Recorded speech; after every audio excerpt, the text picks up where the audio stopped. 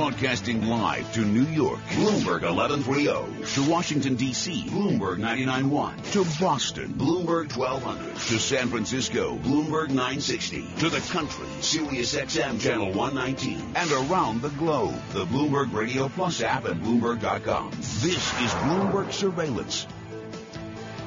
It is 8:30 on Wall Street. I'm Michael McKee along with Tom Keene. Economic Indicators brought to you by Commonwealth Financial Network. When it's time to change the conversation, talk with a broker-dealer RIA that's ready to listen.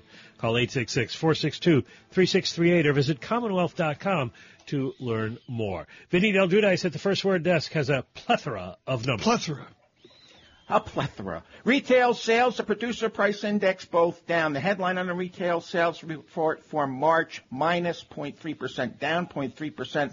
Going into the report, economists had expected a 0.1% gain, so a negative number. Underlying figures with the retail sales, ex-autos and gas control group, all up a bit. The producer price index, a gauge of wholesale prices, down 0.1% in March, excluding food and energy, also down 0.1%. Year over year, we're looking at down 0.1 as well on the PPI. At the Bloomberg First Word Desk, I'm Vinny Del Giudice. Let's go back to New York. Now, Vinny, just a remarkable. Thank you for that important report. We do get a bond market reaction. 2-year yield from 0.7550. We go in a solid 2 beeps on that, 0.7303. The 10-year, not the same move, but with the 2-year, it's an abrupt single basis point move off the enthusiasm we saw earlier. Mike, when you look at this data, and I know we're going to get to our esteemed guests, when you look at this data, does it tilt Atlanta GDP now to a negative statistic? That's hard to know. It depends on what they're using as comparisons. Fair. Okay. Because this report includes things that are measured other ways in the GDP numbers. Bow ties is one example. Yeah, bow ties for one example. Mark Zandi doesn't wear a bow tie. Well, he's not very often that I know of, but in his... I have worn a bow tie in the past, maybe once. Maybe once. But you didn't tie it. I know your game. Yeah, no. It's that James Bond look, you know. He's chief economist at Moody's Analytics. You've had about as long to look at this as I have, just a few seconds. And the first thing that struck me is, when was the last time gasoline actually contributed to retail sales? Price change. Yeah, good point. Pushes gasoline up 9/10. But other than that, I don't see anything terrible in the report. But what it kind of looks like is that maybe it's just not additional good. I mean, we have some up, some down, nothing awful, but maybe people didn't buy as much of stuff as they might have otherwise. Yeah, it looks okay. I'm looking at the numbers now. It's up 0.2, excluding vehicles, maybe 1/10, ex-auto and gas. So it's, middling. It looks like they revised up a little bit, the January number, but I'm, looking at it really, really quickly. But the other thing to keep in mind here is it doesn't account for price effects, and pricing in the retail sector obviously has been very weak because of the strong dollar. And so on a real basis, it's probably better. But it's kind of middling. Retailing is okay, not great, just blah. Mike McKee, I just did a 3, 6, and 12-month analysis of the control group, X this, X that, X the other thing, and it's exactly as Dr. Zandi called it, middling. You look at the convexity of the slopes, and it's just indeterminate. Middling is perfect. Well, that raises the question, and this is the numerical analysis, but I guess it calls for just kind of your thoughts on why this is happening, Mark. What's with the American consumer that they just don't pull back, but they don't move forward? Well, I think look at the total consumer spending pie, right? Retailing is half of it. The other half is fine. The spending on services is actually quite strong. So real consumer spending growth last year was over 3%, which is, that's about as good as it gets, and you can't expect much more. It's a little soft end of last year, beginning of this. Maybe the turmoil in financial markets has had some effect. The so-called wealth effect, high end is seeing a little bit of softness because of the decline in stock prices, the volatility in stock prices. But, broadly speaking, I think we'll get another really good year for overall consumer spending. Retailing is kind of lagging, and I would expect that to continue. But the service side, no problem. Right. A lot of strong growth there. Okay, Mark, I want to dive into the debate du jour, which is Atlanta GDP now and now the New York Fed with a GDP now. You're a legit Penn-educated macroeconomist. Let's start with the idea, how did we get here to where major policy thinkers like Mark Zandi are worrying about GDP adjustment on a weekly or even by a major statistic basis? How bad is this drug? Well, we want a better sense of what's happening real time. It comes in handy when the economy isn't cooperating. I mean, think back to January, February 2009. The whole world was evaporating, and we knew it was bad, but we didn't know nearly how bad. And so, if we had a better sense of that, I think the policy response would have been better. So, it's key to really have a good understanding what's going on in real time. And, for most people listening to this, really, you don't know what's going on in real time? Well, the answer is yes, because it's a big economy, a lot of moving parts, and trying to measure it's very, very difficult. So this is another attempt to try to get a sense of what's going on right now in the current quarter. But having said that, this is another imprecise representation of reality. Frankly, I think we're much better served if we just focus on the number of jobs out there. That we can count a lot better than GDP.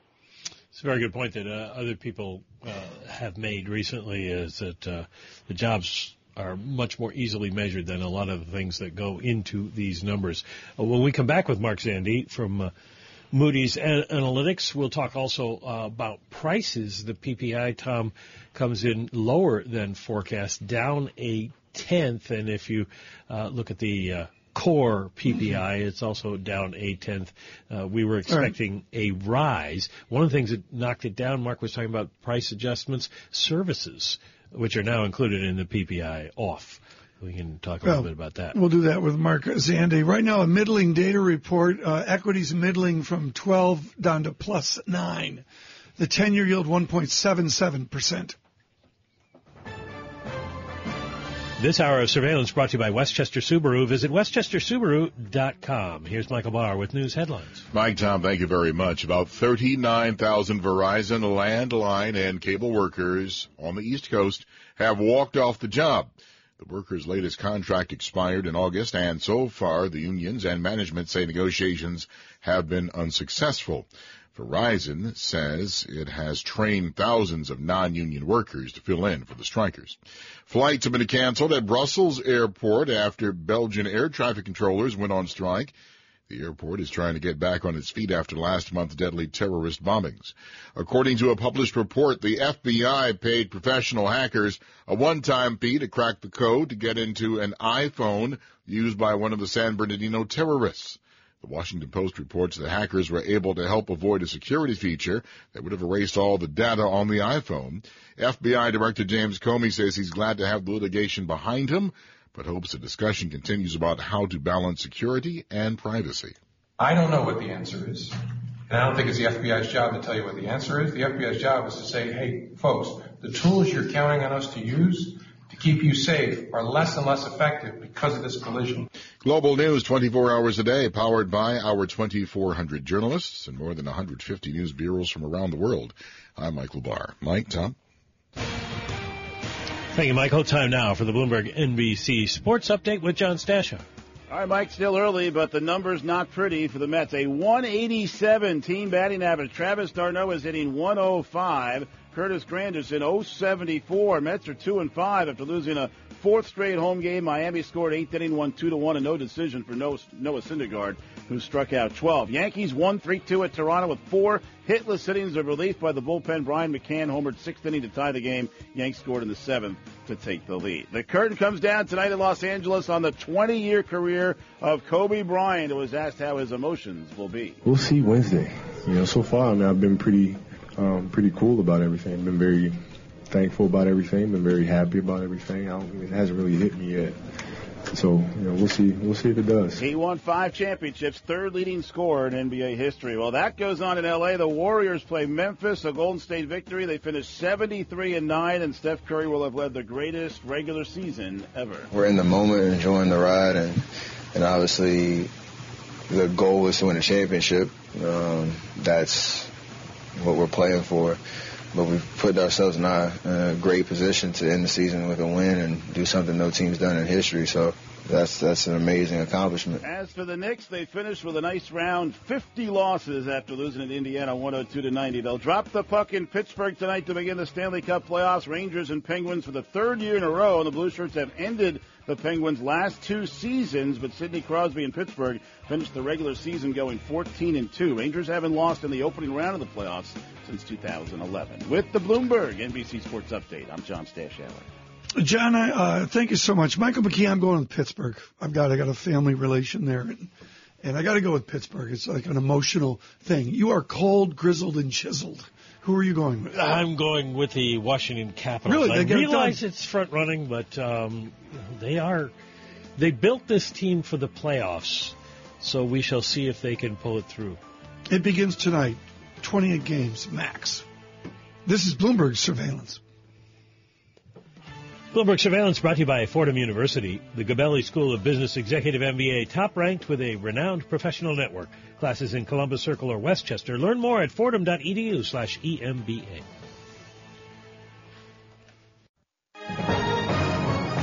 Global business news 24 hours a day at Bloomberg.com, the Radio Plus mobile app, and on your radio. This is a Bloomberg Business Flash. And I'm Karen Moscow. This update's brought to you by Marks Paneth LLP, ranked among the top 3 forensic accounting firms in New York by the New York Law Journal for the 6th year in a row. Visit markspaneth.com. Sales at U.S. retailers unexpectedly fell in March. The 0.3% drop in purchases followed little change the prior month. Wholesale prices in the U.S. unexpectedly fell in March for a second month. The 0.1% drop in the Producer Price Index followed a 0.2% decrease in February. J.P. Morgan Chase, the biggest U.S. lender by assets, posting first quarter profit that beat Wall Street estimates as the firm slashed bankers' pay and trading revenue declined less than most analysts predicted. Its shares are up 2.4% this morning. U.S. stock index futures also higher. S&P E-mini futures up 9 points. Dow E-mini futures up 79. NASDAQ E-mini futures up 31. The DAX in Germany's up 2.1%. 10-year Treasury up 2/30 seconds. The yield 1.76%. NYMEX crude oil down 1.6% or 67 cents to $41.51 a barrel. COMEX gold is down 1.1% or $14 to $12.47 an ounce. The euro $1.1312 and the yen 109.16. And U.S. coal giant Peabody Energy filed for bankruptcy, the most powerful convulsion yet in an industry that's enduring the worst slump in decades. And that's a Bloomberg Business Flash. Tom and Mike. Karen, thank you so much. Again, futures up 12. They backed up a little, up 9 off retail. It is 8:48 on Wall Street.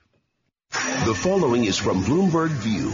Opinions and commentary from Bloomberg columnists. I'm Megan McArdle, a columnist for Bloomberg View. The release of the Panama Papers and the surprising dearth of American names among them has revealed a lot of public confusion about the difference between tax avoidance and tax evasion. Evasion's hiding your income so you don't have to pay the tax you owe. It's illegal, immoral, and really stupid because the IRS is quite good at catching tax cheats. Avoidance just means arranging your affairs so you pay the least possible tax, which is what you do every time you deposit money into your 401k. It's unavoidable, unobjectionable, and about as American as apple pie. But when rich people do it, by buying tax-exempt municipal bonds, for example, Americans seem to have a sense that that's wrong. Unless you want to voluntarily stop taking your mortgage interest tax deduction, that's a hard principle to sustain. Of course, you can argue that avoidance is a symptom of bad public policy. But if we want better public policy, we have to accept the trade-offs. Ending the tax-exempt status of municipal bonds, for example, would make it more expensive for local governments to borrow money. Ending the charitable deduction, another favorite of the rich, would badly hurt valued nonprofits from museums to churches. Nearly every loophole you can name is the side effect of something people like. If we want to have a less complicated, less progressive tax system, we can probably stamp out avoidance. But if we aren't willing to accept those trade-offs, we shouldn't complain about the inevitable gaming of the system we have. I'm Megan McArdle. For more View, go to BloombergView.com or View Go on the Bloomberg terminal. This has been Bloomberg View. And Bloomberg View commentaries can be heard hourly weekdays on Bloomberg Radio. Michael McKee, a major shout-out to our people working in finance. Bloomberg Top Live, TOPLIVE, is nothing short of fabulous. It is a running stream of the J.P. Morgan conference call right now, filled with all sorts of charts from at least 5, 6, 7, 8 people, smart people piling into it.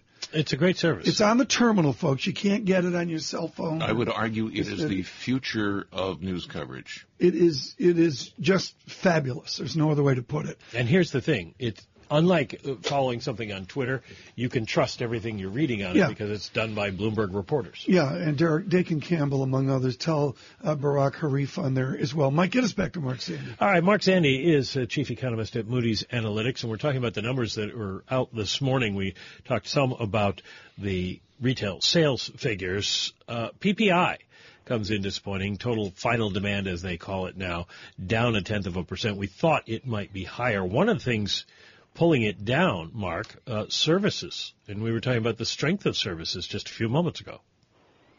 Yeah, usually service prices rise. I was just taking a look at a little bit of the detail. It's kind of weird.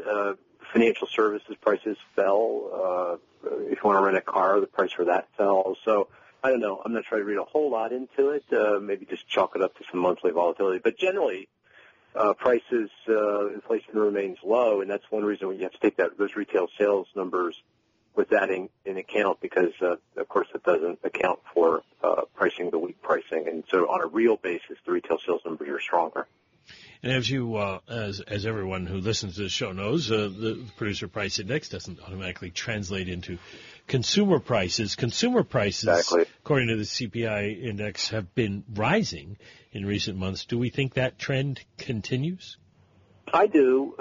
You're right. The core consumer price index, excluding food and energy, kind of underlying inflation is, I think it's now 2.3% year over year, and it's firming. And I think you've got a number of dynamics supporting further acceleration. Wage growth is picking up, given the good job market, tightening labor market.